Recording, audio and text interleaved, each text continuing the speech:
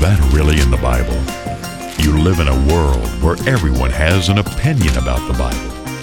Of what values are your beliefs if they are not clearly found in the pages of your Bible? The question we must ask is, are your opinions and beliefs really found in the Bible?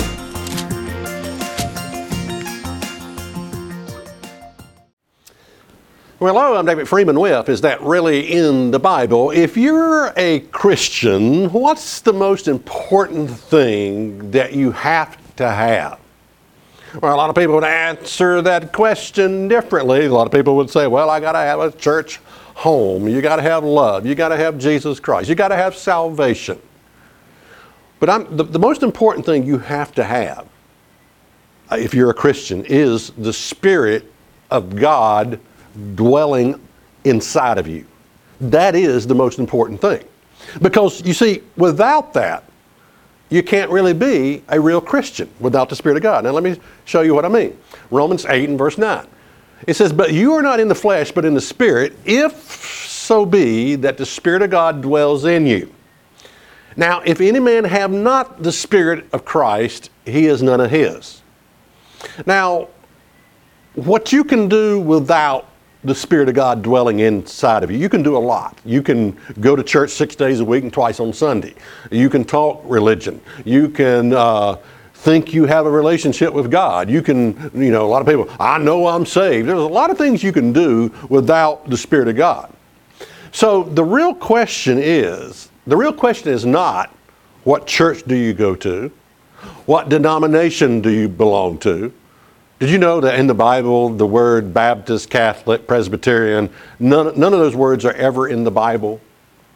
When someone asks me what church I belong to, I basically tell them I belong to the church that Jesus Christ started 2,000 years ago with his disciples. What church do you belong to? Anyway, so the real question is not, what church do you go to? What denomination do you go to? Are you saved? Do you love Jesus? Have you given your heart to the Lord? The real question is, the most important question is, do you have the Spirit of God inside of you? That's the most important question if you are a Christian. Now, when I say the Spirit of God, I'm not talking about a tongues language. I'm not talking about speaking in some kind of gibberish that no one understands. That is not proof that you have the Spirit of God. Making a fool of yourself is not proof that you have the Spirit of God. So this gibberish language that no one can understand, speaking in tongues as they call it, which they don't even understand what the word tongue means. It means languages. But that's not where I'm going today. What I'm saying is, if any man have not the Spirit of God, he is none of his. All right. Now, this is the question. This is the $1 million question right here. Did your church sit you down and explain to you, this is the way, this is the process for receiving the Spirit of God? Did they explain that to you?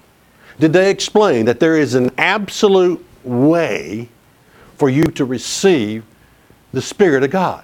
That you're not supposed to go through your life just assuming, oh, I have the Spirit of God. Yeah, I got that. Yeah, I'm a Christian. Yeah, I got the Spirit of God. No. Did your church sit you down and explain the method, the way to receive the Spirit of God? Because there is an absolute way. Now, here's the thing.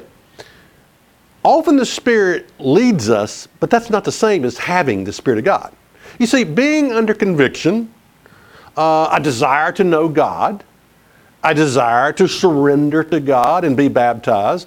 All of this is what I call being led by the Spirit. The Spirit leads us. The Spirit convicts us. The Spirit guides and directs us to a certain point. But the next step is, once you've been led by the Spirit, now listen, once you've been led by the Spirit, the next critical step is receiving the Spirit of God inside of you. Okay? Did your church explain that to you? Now, most churches stop at being led by the Spirit. They assume being led by means that most people assume that because I feel something here, because I'm led by the Spirit, I must have the Spirit of God dwelling inside of me. No, No, there's another step you got to go through. It's a critical step where you actually receive the Spirit of God. Did your church sit you down and say, now that you have come to this point, now that the Spirit has led you to this point where you desire to have a relationship with God, this is how you receive the Spirit of God, and this is what we're going to lead you through a process that will guarantee that you have, that God gives you His Spirit. Did your church explain that to you? Now let's take a look at some verses here in the Bible. Acts 8 and verse 14. It says, now when the apostles which were at Jerusalem heard that Samaria had received the word of God. Now notice this. Here are people who had received the word of God. They sent unto them Peter and John, who when they were come down prayed for them that they might receive the Holy Spirit. Okay? For as yet He was fallen upon none of them, only they were baptized in the name of the Lord Jesus. Now here were people who had heard the word of God. They had been baptized in the name of Jesus, but they didn't have the Spirit of God. All right, what's the next step for receiving the Spirit of God? Verse 17. Then laid they their hands on them, and they received the Holy Spirit. Now my point is this. There was an absolute way to go about this. They had heard the name of Jesus. They had heard the word. They had been baptized in the name of Jesus. But they had not yet received the Spirit of God. This is why I'm saying there's an absolute way for you to receive the Spirit of God. Now, do you have the Holy Spirit of God? Is my question. Look at Acts 9 and verse 1. And it came to pass that while the Apollos was at Corinth, Paul, having passed through the upper coast, came to Ephesus, and finding certain disciples. And he said to them, have you received the Holy Spirit since you believe? And they said unto him, we have not so much as heard whether there be a Holy Spirit. Now, most religious people have heard of the Spirit of God, but they really don't know what it is. Now, let me explain what the Spirit of God is. It is God's DNA. It is a piece of God's DNA that He gives you through His Spirit at baptism, at the laying on of hands, after you have repented. You've accepted Christ as your personal Savior. You repented of your sins, which is the breaking of God's law. And a minister lays his hands on your head and says, this child stands before you clean. Give this person a portion of your spirit. That's the moment of conception. So it's the power to transform your life on the inside. There is a spirit in man, and God's Spirit unites at that point with your spirit. And they come together to create a process. It's a process to create a new creature in Christ. And that Spirit is it's God's DNA, a part of God's DNA. It's what the Spirit of God is. Now let's continue on. These people said, well, we have not so much as heard whether there be any Holy Spirit. And he said to them, unto what were you baptized? And they said to him, into John's baptism. Then said Paul, John verily baptized with the baptism of repentance, saying unto the people that they should believe on him which should come after him, that is, on Christ Jesus. And when they heard this, they were baptized in the name of the Lord Jesus Christ. Now this is a critical step here, baptism in the name of Christ Jesus. And when Paul had laid his hand upon them, the Holy Spirit came on them, and they spake with tongues and prophesied.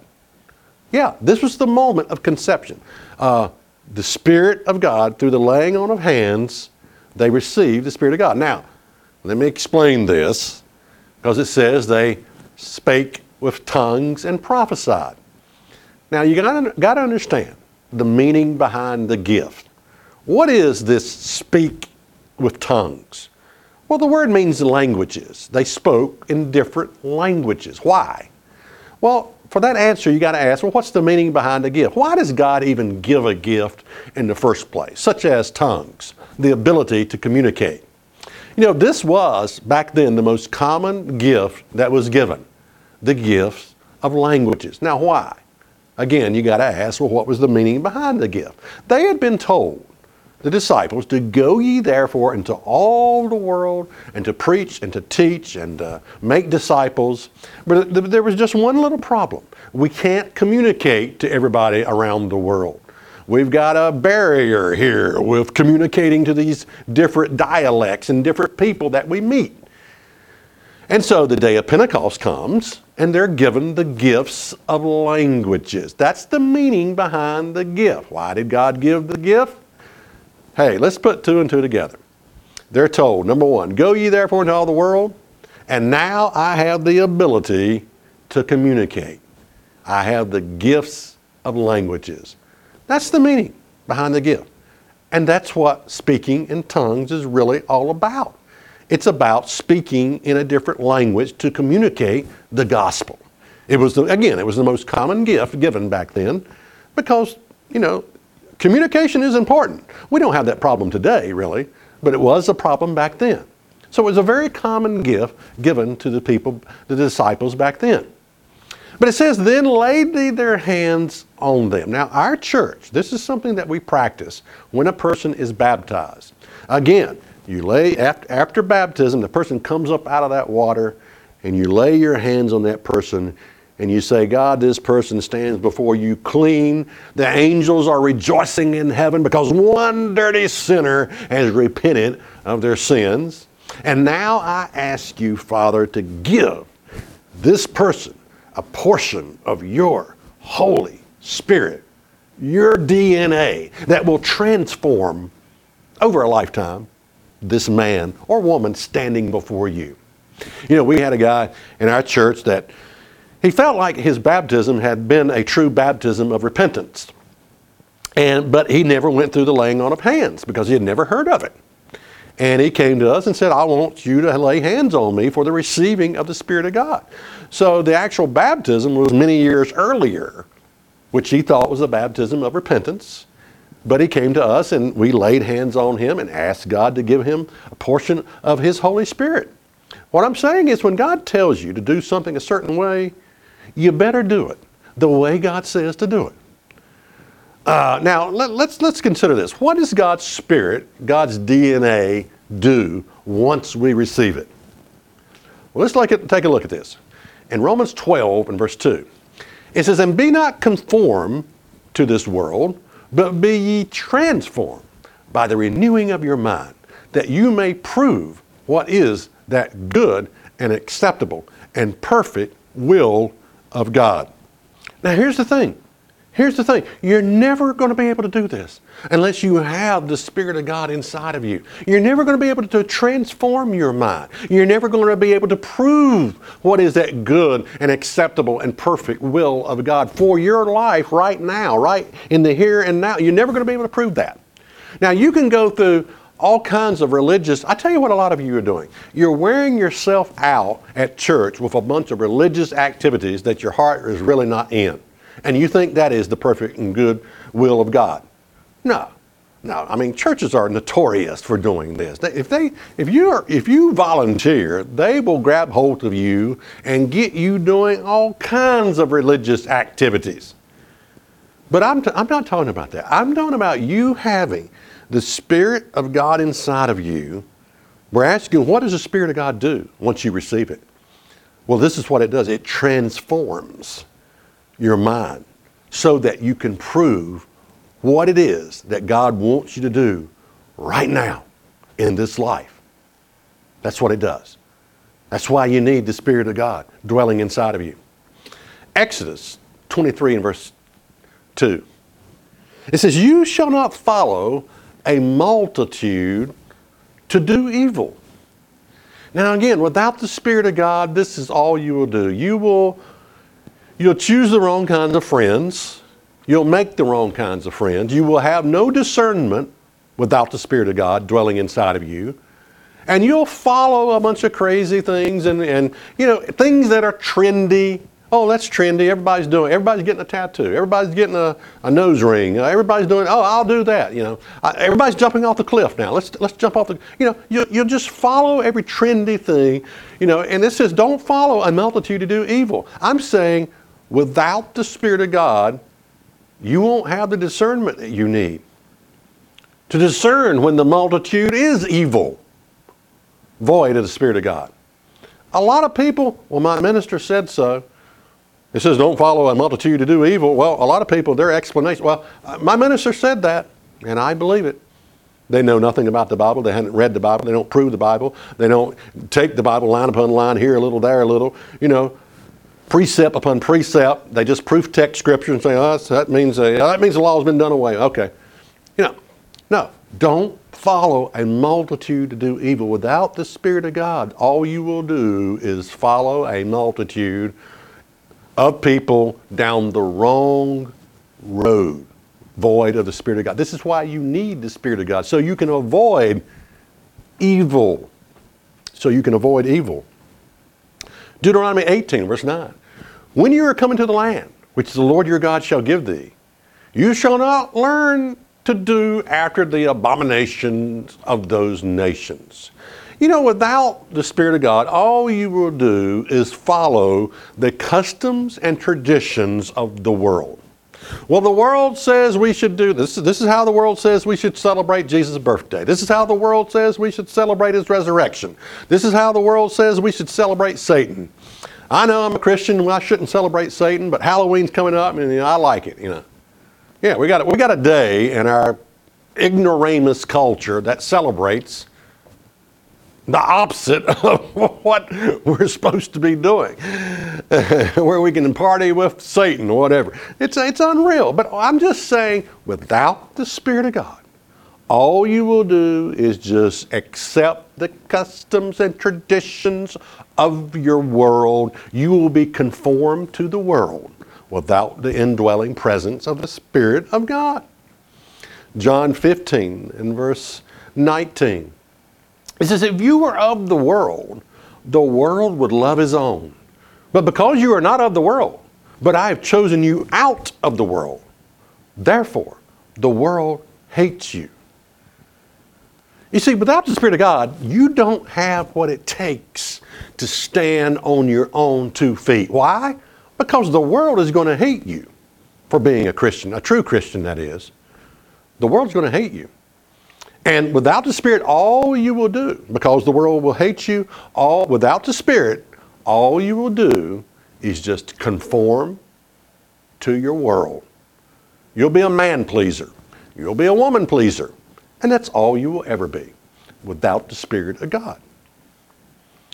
2 Corinthians 6 and verse 14. It says, be not unequally yoked together with unbelievers. For what fellowship has righteousness with unrighteousness? And what communion has light with darkness? Without the Spirit of God, all you will ever do is make bad decisions when it comes to your friends and when it comes to relationships, when it comes to picking a husband, picking a wife. All you will do is make bad decisions because you don't have that Spirit that gives you the discernment to see through the facade of people. To see through, like an onion. You start peeling an onion off and it's just a layer and another layer. A lot of people are like that. They're just layers they're just a bunch of layers, just a layer, and then you get to the end, there's nothing there. A lot of people are like that. But you see, without the Spirit of God, you're never going to see that. You're never going to have the discernment that you need. You'll go through bad relationship after bad relationship after bad relationship because you don't have the Spirit of God dwelling inside of you. There is nothing more critical than having the Spirit of God inside of you. And there's a way to receive it. 2 Peter 1 and verse 4. Whereby are given unto us exceeding great and precious promises, that by these you might be partakers of the divine nature. Notice that. Partakers of the divine nature, having escaped the corruption that is in the world through lust. Now there's no way to partake of the divine nature unless you have the divine nature on the inside of you, God's spiritual DNA. That's why I say there's nothing more critical than having this Spirit of God. You can't partake of the divine nature unless you have a piece of that divine nature on the inside of you, called the Spirit of God dwelling inside of you. And this verse, talks about escaping the corruption that is in the world through lust. How much does your lust control you? The corruption, how are you going to get free from that addiction? How are you going to get free from that sin? How? The only answer is the indwelling presence of the Spirit of God. That just sort of, but when you have the Spirit of God, that God's spiritual DNA, over a process of time, by having it inside of you, it begins to edge out and move out all that filth, all that corruption, all that sensual lust and evil and all the things that we struggle with. It begins to push it out. It begins to fill you up. It takes time. It's not overnight. That's why you need to quit putting it off. How long are you going to put it off? How hard is it to come to a point of surrender and say, hey, I want to receive the Spirit of God in my life? We put it off and we put it off and we put it off. Time is short. You don't have, in this life, you don't have eternity in this life. And there's some things God wants to accomplish in your life, through you, in you. There's some things that God wants you to overcome, obviously that, your sins, your shortcomings, and you only got a small little time to do this. But it's never going to occur without the Spirit of God. You got to have the Spirit of God. Now I want to offer you something here entitled, How to Receive the Spirit of God. Actually, it's two publications here. One is Should You Be Baptized, and this one is How to Receive the Spirit of God. This will go through a step-by-step process for receiving the Spirit of God. It goes through the laying on of hands and why that is important. It's a process that chances are, if you've been in church for 20 years or 40 years, you've never had someone sit you down, and explain to you, this is how you can receive God's Spirit. This is how you can receive God's spiritual DNA in your life that will transform you.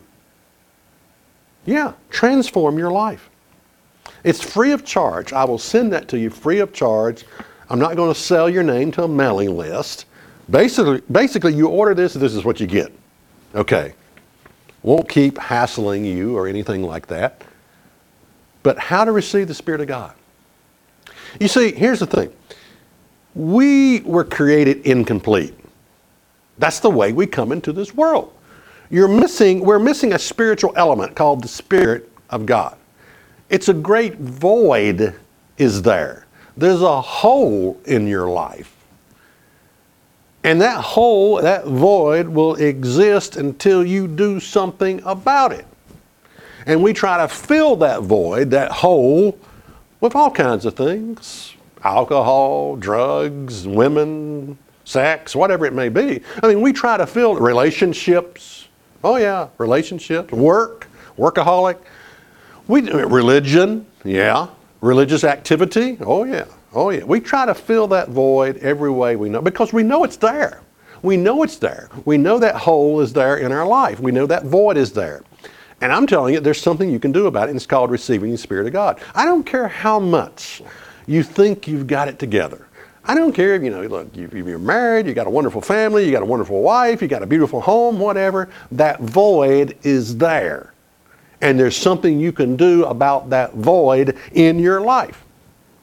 You see, without the Spirit of God, your life is a dysfunctional mess, is what it is. Now, I know you won't admit that, but it is. It is.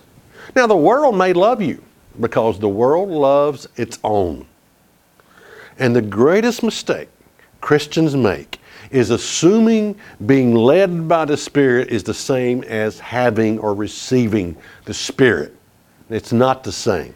It's not the same. The Spirit leads us to a point to where we have to make a decision. That's what the Spirit does. The leadership of the Spirit, it leads us to a point where we have to make a decision. And many of you have never come to that point of making that decision.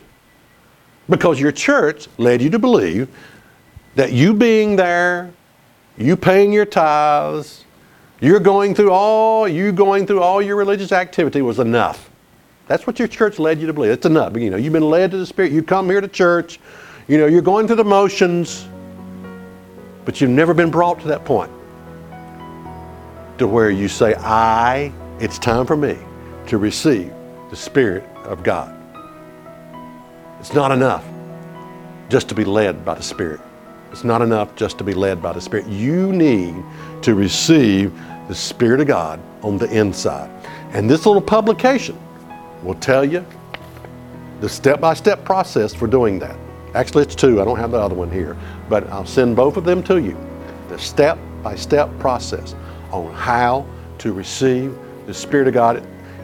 This is the most critical information I offer because it's the most life-changing information that I offer. Order it today. I'm David Freeman, and remember, that's what's really in your Bible. Many people spend their whole life repeating the same old mistakes. What does it take to have good discernment and good judgment? It takes having the Spirit of God.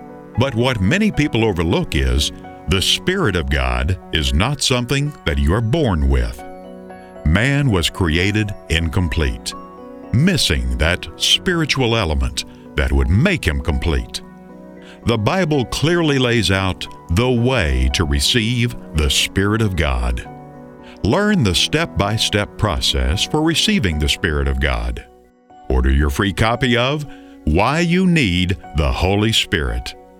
Order by writing to Church of God, Rocky Mount, 27 Brookledge Lane, Rocky Mount, Virginia, 24151. That's Church of God, Rocky Mount, 27 Brookledge Lane, Rocky Mount, Virginia, 24151.